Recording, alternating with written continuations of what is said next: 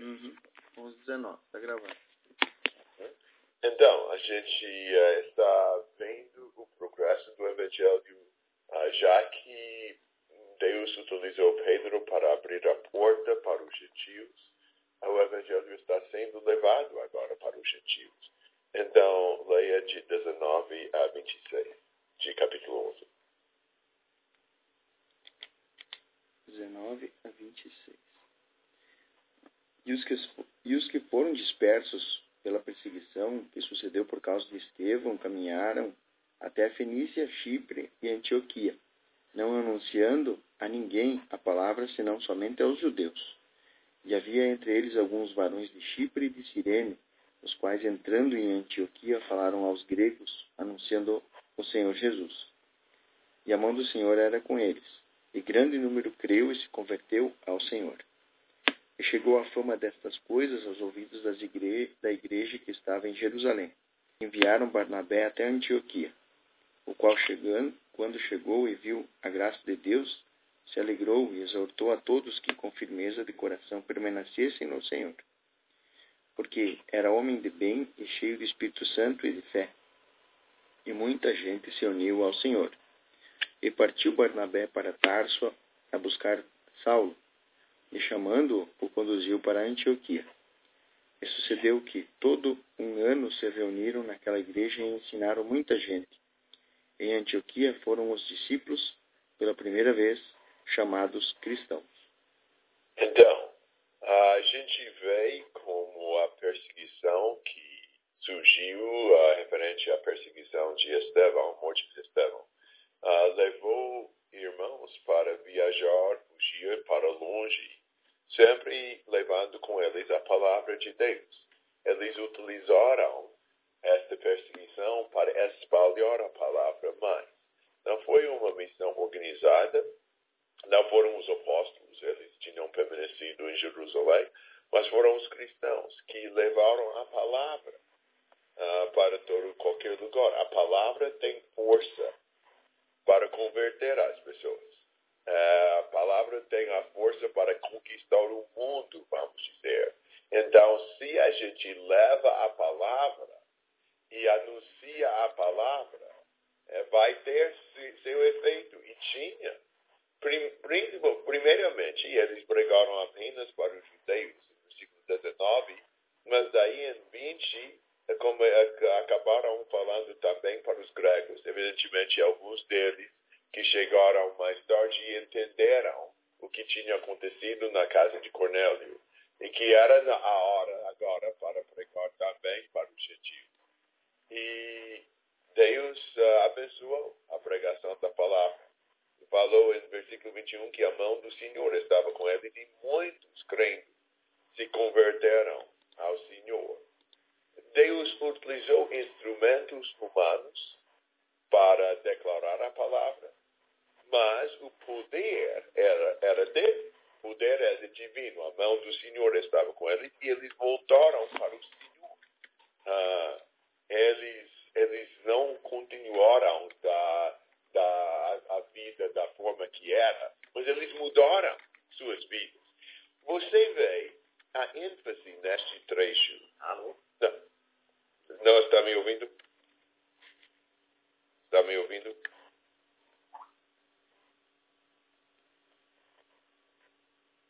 Está me ouvindo?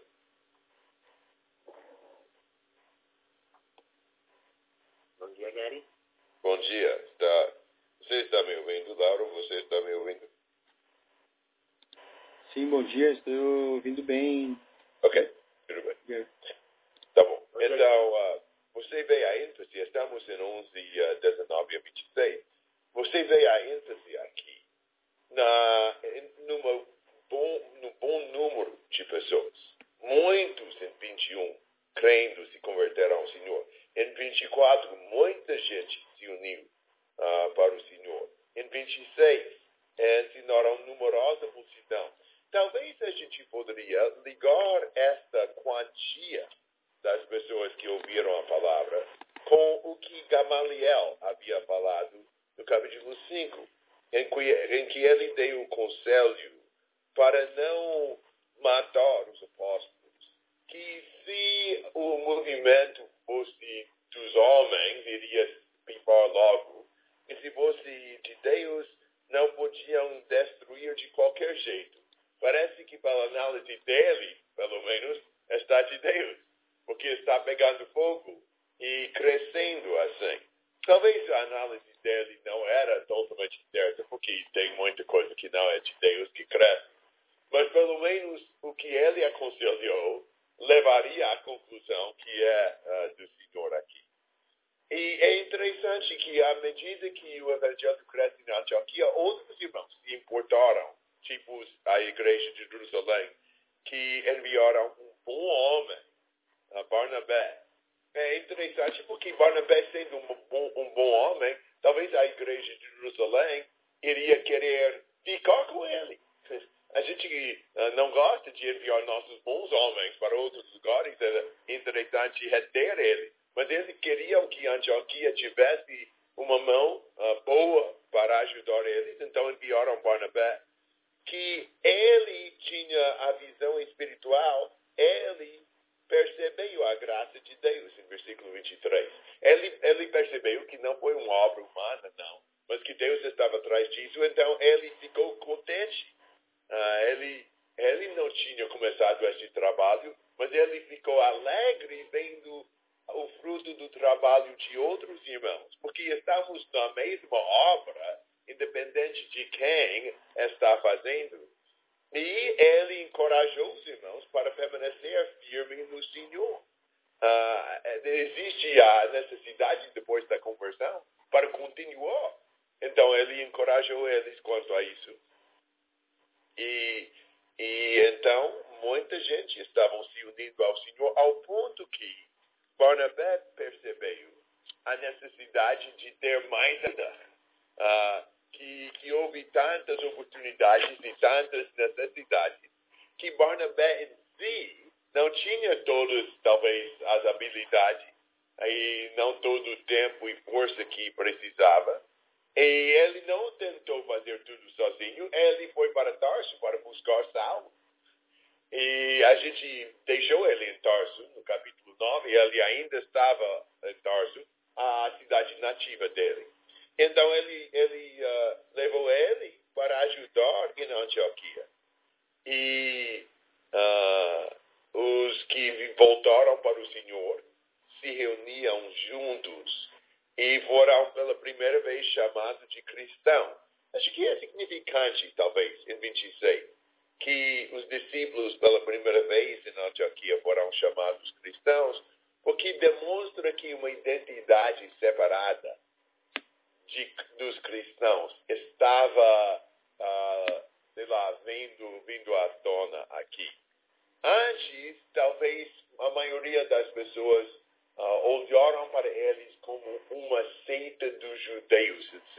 Tinha várias seitas dos judeus, os fariseus, os saduceus e outros que não são mencionados na Bíblia até. Mas agora eles não estão chamando mais eles de judeus. Até porque tem muitos gentios no meio disso. As pessoas estão apelidando eles com o nome de cristão. É lógico, não é? Porque são seguidores de Cristo.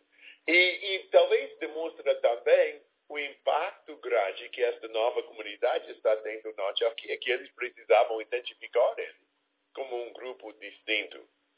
Eles não eram mais simplesmente judeus, já que eles voltaram para o Senhor, estavam firmes no Senhor, porque não chamaram eles pelo nome do Senhor, cristão. Assim, acho que talvez é mais ou menos o nome que o povo estava reconhecendo, mas parece que eles abraçaram este nome também. Atos 26, Paulo fala de ser cristão, Pedro fala isso em 1 Pedro 4, não que é talvez o nome mais comum, talvez mais comum era discípulo, ou crente, ou irmão até, ou santo, mas é um outro nome que eles poderiam utilizar também. Então, por um ano, Saulo e Barnabé se reuniram com a igreja e continuavam a ensinar as multidões. Eu acho que existe bastante bastante benefício em analisar esse trecho de uma outra forma também. Eu aproveito geralmente um gancho aqui neste trecho para ensinar um pouco sobre a natureza da igreja, que é um trecho que é conveniente para salientar alguns pontos. A maioria do que eu vou falar agora não são coisas que são tão problemáticas aí no Brasil, até porque vocês têm aprendido bem puramente o Evangelho. Mas no meio contexto, aqui nos Estados Unidos, existe bastante tradição de irmãos que está contra o que eu vou falar. E eu cresci com alguns entendimentos da igreja bem equivocados, que eu tinha que sair estudando a Bíblia, e este trecho é um que ajuda. Mas existe mesmo assim, aí, algumas tendências com alguns irmãos para pensar no jeito errado, e acho que é bom também inocular vocês em termos de alguns equívocos. E é interessante aproveitar isso. Então, vamos pensar um pouco sobre a palavra igreja em si. A palavra igreja, no primeiro século, tinha um significado de um grupo. A palavra igreja em si significa grupo. E é usado algumas vezes no Novo Testamento para falar sobre um grupo secular. Por exemplo, em Atos 19, quando teve um tumulto contra Paulo dos oríveis e artesãos em Éfeso, e eles tinham uma multidão caótica no teatro, aquela multidão foi chamada da igreja. É chamado assembleia, nossas traduções talvez, mas é a mesma palavra. A igreja quer dizer um grupo de pessoas como este tumulto. E mais tarde naquele trecho, o escrivão da cidade falou para se acalmar e disse que se os oríveis tinham algum problema, podiam levantar a questão na reunião dos vereadores da cidade, mas chamaram esta reunião da igreja. De novo, talvez não traduzida assim, mas a mesma palavra, igualzinho. A igreja quer dizer a reunião dos vereadores. Quer dizer, a igreja em si, a palavra em si, quer dizer um grupo de pessoas. Agora, se você analisa o Novo Testamento, você vê pelo menos 2, talvez 3 sentidos da palavra igreja em termos da igreja espiritual. A igreja em si quer dizer todos os cristãos, todos os que são chamados por Deus. Paulo perseguia a igreja. O que ele perseguiu? Os irmãos.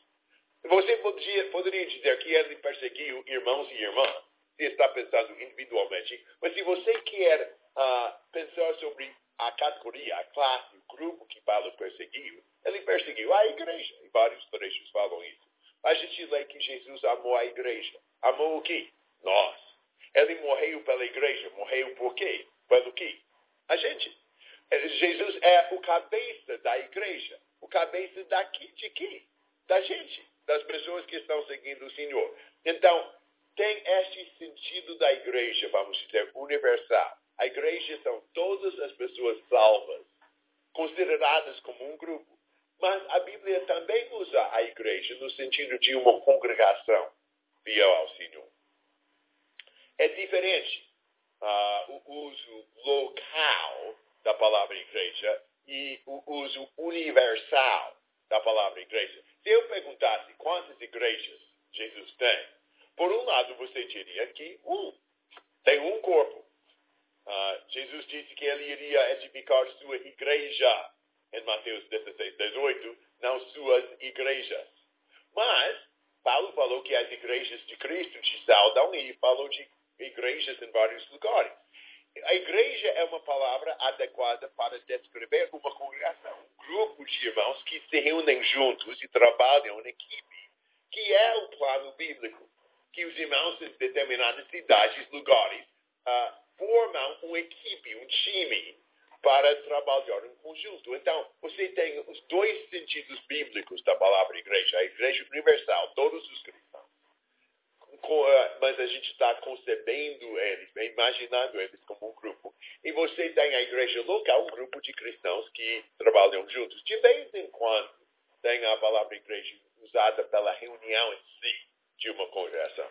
Mas existem usos errados da palavra igreja. Por exemplo, algumas pessoas, quando falam da igreja, e é bem comum na sociedade, eles pensam sobre uma instituição, sobre uma corporação, uma coisa separada das pessoas. As pessoas dizem, tipo aqui, nos Estados Unidos, irmãos, às vezes, Jesus edifica a sua igreja, ou edificou sua igreja, talvez. E a gente tem que encontrar a igreja que ele edificou e entrar naquela igreja para ser salvo. Não. Jesus não edificou uma coisa que pessoas entram. Jesus está edificando um prédio que somos nós. E quando eu me convirto ao Senhor, Jesus me acrescenta à igreja, a um prédio que ele está construindo. A igreja não é um recipiente que contém pessoas. A igreja é as pessoas. Não tem uma coisa, uma instituição que é a igreja. Quando você fala da igreja católica, por exemplo, você está falando sobre a instituição, a corporação, a hierarquia. E tem pessoas que entram na igreja católica, mas as pessoas não estão exatamente a igreja. A igreja é uma organização diferente do que as pessoas. Mas a igreja bíblica, não. A igreja bíblica não quer dizer uma instituição, uma coisa. A igreja bíblica é as pessoas convertidas a Cristo. Ou muita gente pensa da igreja em termos de uma denominação. E a ideia de denominação é uma igreja que é composta de igrejas. Então, você pensa sobre a igreja batista. A igreja batista é um grupo de congregações batistas que são unidas por um credo comum, talvez uma organização comum. A igreja de Deus é amor. É uma denominação, um grupo de congregações juntadas sob, talvez, não sei, um líder, ou um grupo de líderes, uma hierarquia, etc. Não existe isso na Bíblia. A gente não tem denominação. Então, cada congregação que você vê no Novo Testamento era uma congregação independente que servia o Senhor diretamente, sem fazer parte de uma estrutura de igrejas. Agora, dado este pano de fundo, volta para este trecho em Atos 11, a partir de 19. No final de 20, disse que eles anunciando-lhes o Evangelho do Senhor Jesus Cristo. O Senhor Jesus. É isso. Eles pregavam o Senhor Jesus. Você pode ver isso no livro de Atos inteiro. Eles não pregavam a igreja. A igreja foi o resultado da pregação. Quer dizer, pessoas se converteram ao Senhor, então fazem parte do grupo do Senhor. Mas o que eles pregavam foi Jesus. Pessoas hoje em dia pregam muito para se unem à igreja, façam parte da igreja. E vamos tentar achar a igreja bíblica que a gente pode se unir. Não, vamos achar Cristo. Vamos se converter a Cristo. Olha para o versículo 21, eles se converteram ao Senhor. Eles não se converteram à igreja para ter comunhão com Deus. A igreja não salva. A igreja é os salvos. A igreja não é o meio de redenção. A igreja é o resultado da redenção. A igreja não é um tipo de mediador através do qual o homem chega a Deus. Nosso relacionamento com Deus, cada um de nós tem um relacionamento individual. A igreja simplesmente é o termo que a gente usa para todos os cristãos. Ou a igreja é uma congregação de cristãos que estão trabalhando juntos em equipe. Mas a gente é principalmente discípulo de Cristo. A gente não é principalmente membro da igreja. Você escuta pessoas falar coisas que assustam um pouco às vezes aqui. A pessoa fala, que chato, a pessoa largou a igreja. É chato. Mas a coisa bem mais chata é que a pessoa largou Cristo. E estamos esperando que a pessoa volte para a igreja. Seria bom, talvez, em certos sentidos, mas fundamentalmente a pessoa precisa voltar para Cristo. O relacionamento com Jesus é a prioridade. A igreja é o resultado. Então, a gente não deve estar pensando tanto em termos da igreja como o foco. A gente exorta a pessoa, você precisa ser reconciliado com a igreja. Pode ser, mas principalmente precisa ser reconciliado com Cristo. A reconciliação com o grupo vem depois. Barnabé, em versículo 24, exortou eles que permanecessem no Senhor. Não permanecer na igreja. Agora, se a igreja continua com o Senhor, então sim. Mas nossa lealdade, nossa fidelidade principal é com Jesus, não com a igreja. Tem vezes que a pessoa poderia ficar com a igreja e deixar o Senhor se a igreja abandona o Senhor. Então, nossa fidelidade, nosso compromisso está com Cristo. E, em versículo 24, muita gente se uniu ao Senhor. Eles não se uniam à igreja, mas ao Senhor. Agora, o que aconteceu quando eles anunciaram o Evangelho do Senhor, quando eles se converteram ao Senhor, quando eles permaneceram no Senhor, quando muita gente se uniu ao Senhor, eles se uniram naquela igreja. Não é que a igreja não é importante, mas a igreja é o produto, é o resultado da pregação, da obediência ao Senhor. Então, quando pessoas se convertem a Cristo, essas pessoas automaticamente fazem parte do corpo de Cristo, da Igreja Universal, assim.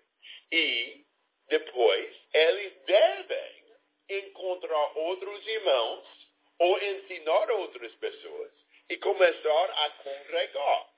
A ideia de congregar numa igreja, numa congregação, é uma ideia bíblica. Você vê isso. A ceia é observada como parte do culto da igreja.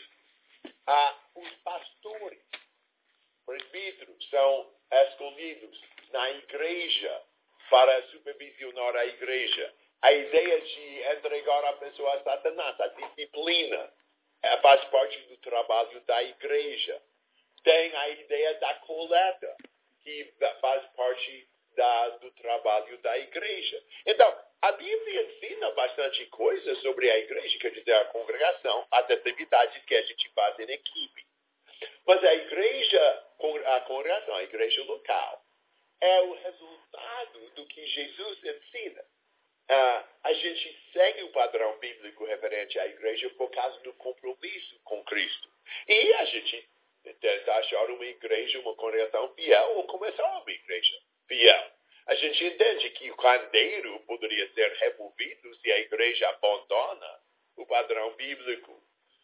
Então, a gente enfatiza Cristo e conversão com Ele. Por causa dele, a gente segue a vontade dele referente às atividades do equipe, da congregação, da igreja. Mas a gente nunca pensa que estar na igreja certa vai automaticamente fazer a gente bem com Deus. A prioridade é com Cristo. A igreja é o resultado. Eu entendo, de novo, que a maioria destes pontos não são pontos tão assim diferentes para vocês. Vocês têm aprendido puramente da palavra essas coisas. Mas é bom de vez em quando de talvez ensinar alguma coisa para prevenir, para evitar os equívocos que têm praguejado irmãos em outros lugares. Observações ou perguntas até aqui? Então, 27 a 30.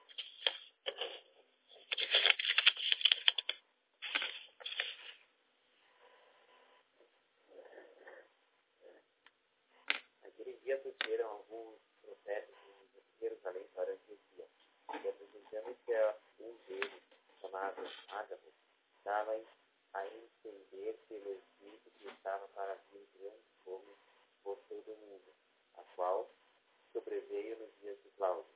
Os discípulos, cada um conforme a sua posse, resolveram enviar socorro aos irmãos que moravam na Judéia, o que eles, com efeito, fizeram enviando aos presbíteros por intermédio de Barnabé e Saulo. Então, é interessante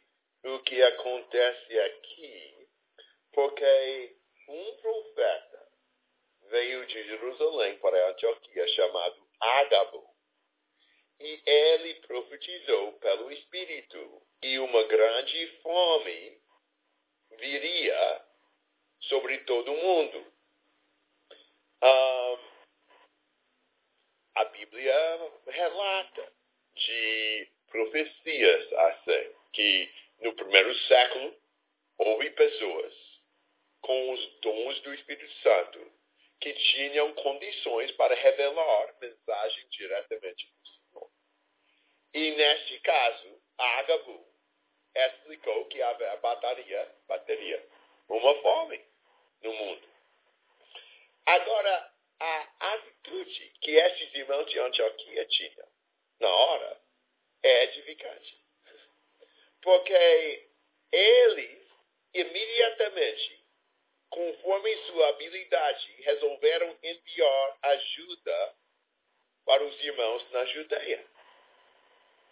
Agora, é interessante porque eu acho que se a gente soubesse, vamos dizer, fomes talvez não são exatamente nossa situação, mas se a gente sabe que vai haver uma crise no Brasil, como está experimentando hoje, o que seria o nosso primeiro pensamento?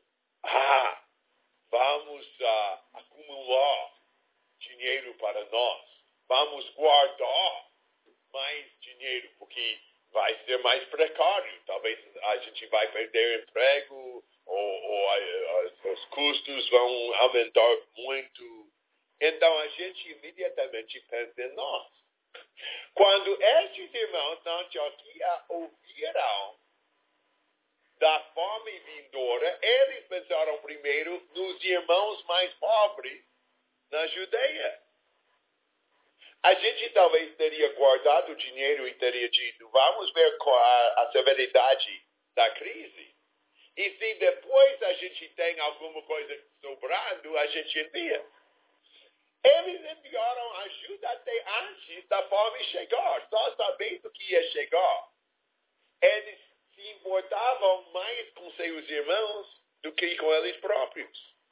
Essa atitude desprendida nos faz lembrar de Cristo. Estes irmãos tinham se convertido ao Senhor mesmo. Você vê o poder do Evangelho para transformar o coração das pessoas. Até, entende o que eles estavam fazendo aqui? Eles decidiram enviar socorro a irmãos que eles nem conheceram. Você vê no primeiro século bastante preocupação de irmãos a favor de outros irmãos em outros lugares, sem conhecer eles. Você não vê aqui nenhuma evidência de uma organização mundial das igrejas. Não existe isso na Bíblia. Tinha igrejas independentes, mas igrejas independentes que se importaram e se preocuparam um com o outro. Eles eram unidos não através de uma organização denominacional, não. Eram unidos através da sua fé.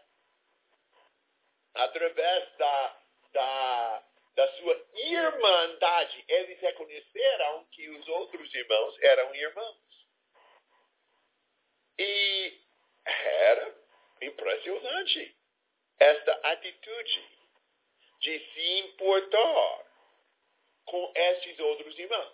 Agora, se você pensa bem, os irmãos de Antioquia já tinham recebido dos irmãos em Jerusalém, não é?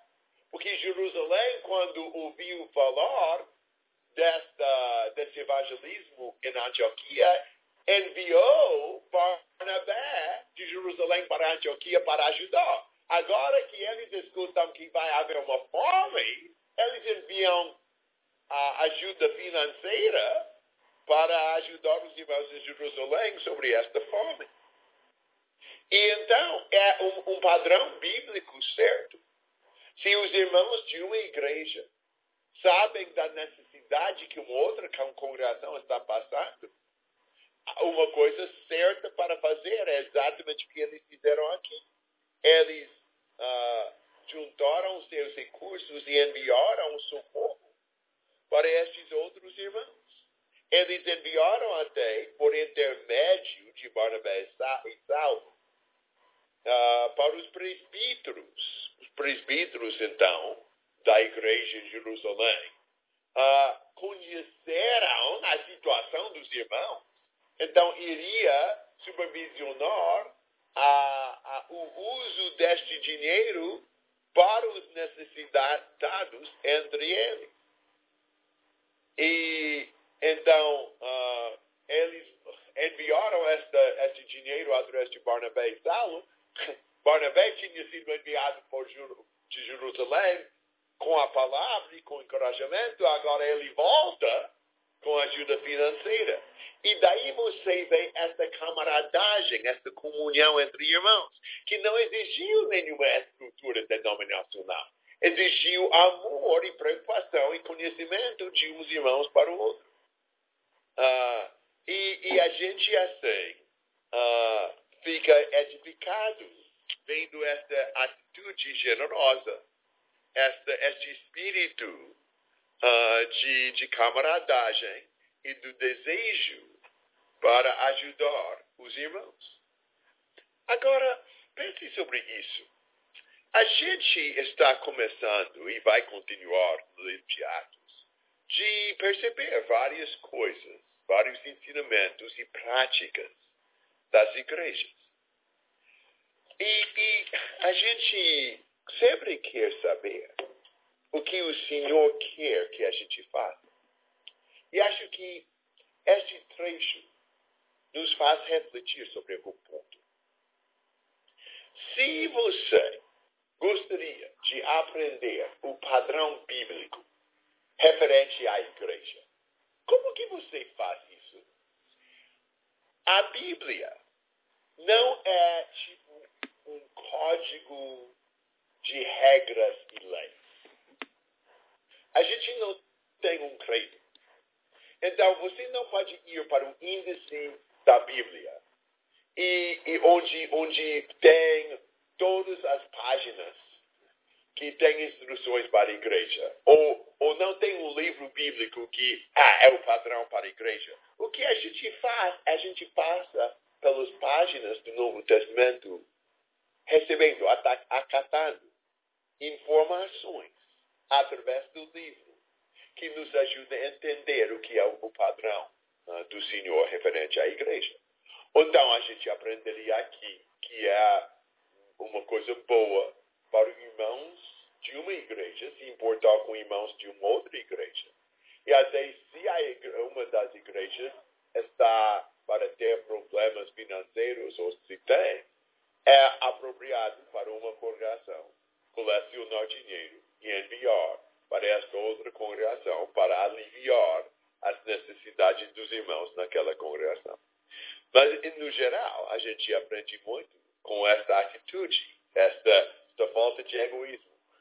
E porque a palavra veio de Ágabo, que a fome viria por todo o mundo. Mas, ao invés de pensar nele, eles pensam em irmãos mais precários e enviaram imediatamente socorro, imaginando que vai afetar os irmãos de Jerusalém com mais severidade do que eles. É muito bonito esta história. Observações e perguntas até aqui.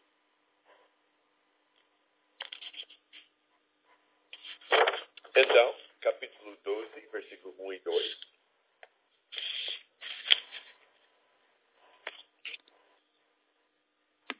Por aquele mesmo tempo, o rei Herodes estendeu a mão sobre alguns da igreja para os maltratar, e matou a espada Tiago, irmão de João. Então, você vê aqui o trabalho de Herodes. Tem muitos Herodes na Bíblia.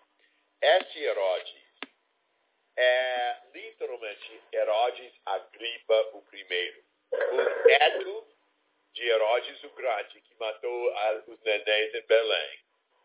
O irmão de Herodias, a mulher do Herodes que matou João Batista. Este Herodes aqui é o pai de 3 personagens mais tarde em Atos, Drusila, Agripa e Berenice. E basicamente, este Herodes decidiu perseguir a igreja. Prenderam alguns dos irmãos e matou Tiago, um dos apóstolos. Agora é interessante, porque neste capítulo, Deus vai deixar Tiago morrer. Mas ele vai enviar um anjo para soltar Pedro para que Herodes não matasse ele. Deus faz isso. Vocês se lembram daqueles 7 que foram escolhidos para supervisionar a benevolência para as viúvas? Estevão foi apedrejado. Filipe pregou durante muito tempo, muitos anos. A gente vê ele até em Atos 21. Por que Deus deixou um morrer e outro continua? Deus faz isso. A gente não sabe por quê. Porque ele deixou Herodes matar Tiago, mas ele preservou a vida de Pedro. Acontece assim. A gente não vai sofrer igualmente. Vai ter algumas pessoas que vão sofrer mais do que outros. Alguns vão ser presos e outros não. Alguns vão ser mortos e outros não. E a gente entende que a gente depende da vontade do Senhor. E a gente não se importa que Deus tem um papel diferente para cada um. Ou ele deixa uma pessoa sofrer mais do que outro. A gente vê isso através da Bíblia inteira. Mas você pode imaginar o impacto dos irmãos. Um dos apóstolos. Tiago até, um dos 3 que estavam mais presentes com Jesus. Ele foi morto. Logo no começo aqui. Pela atividade de Herodes. E a gente vai ver no restante do capítulo. Ele prendeu Pedro com a intenção de matar ele também. Até que um anjo ficou no meio disso e soltou Pedro. Mas a gente pode estudar isso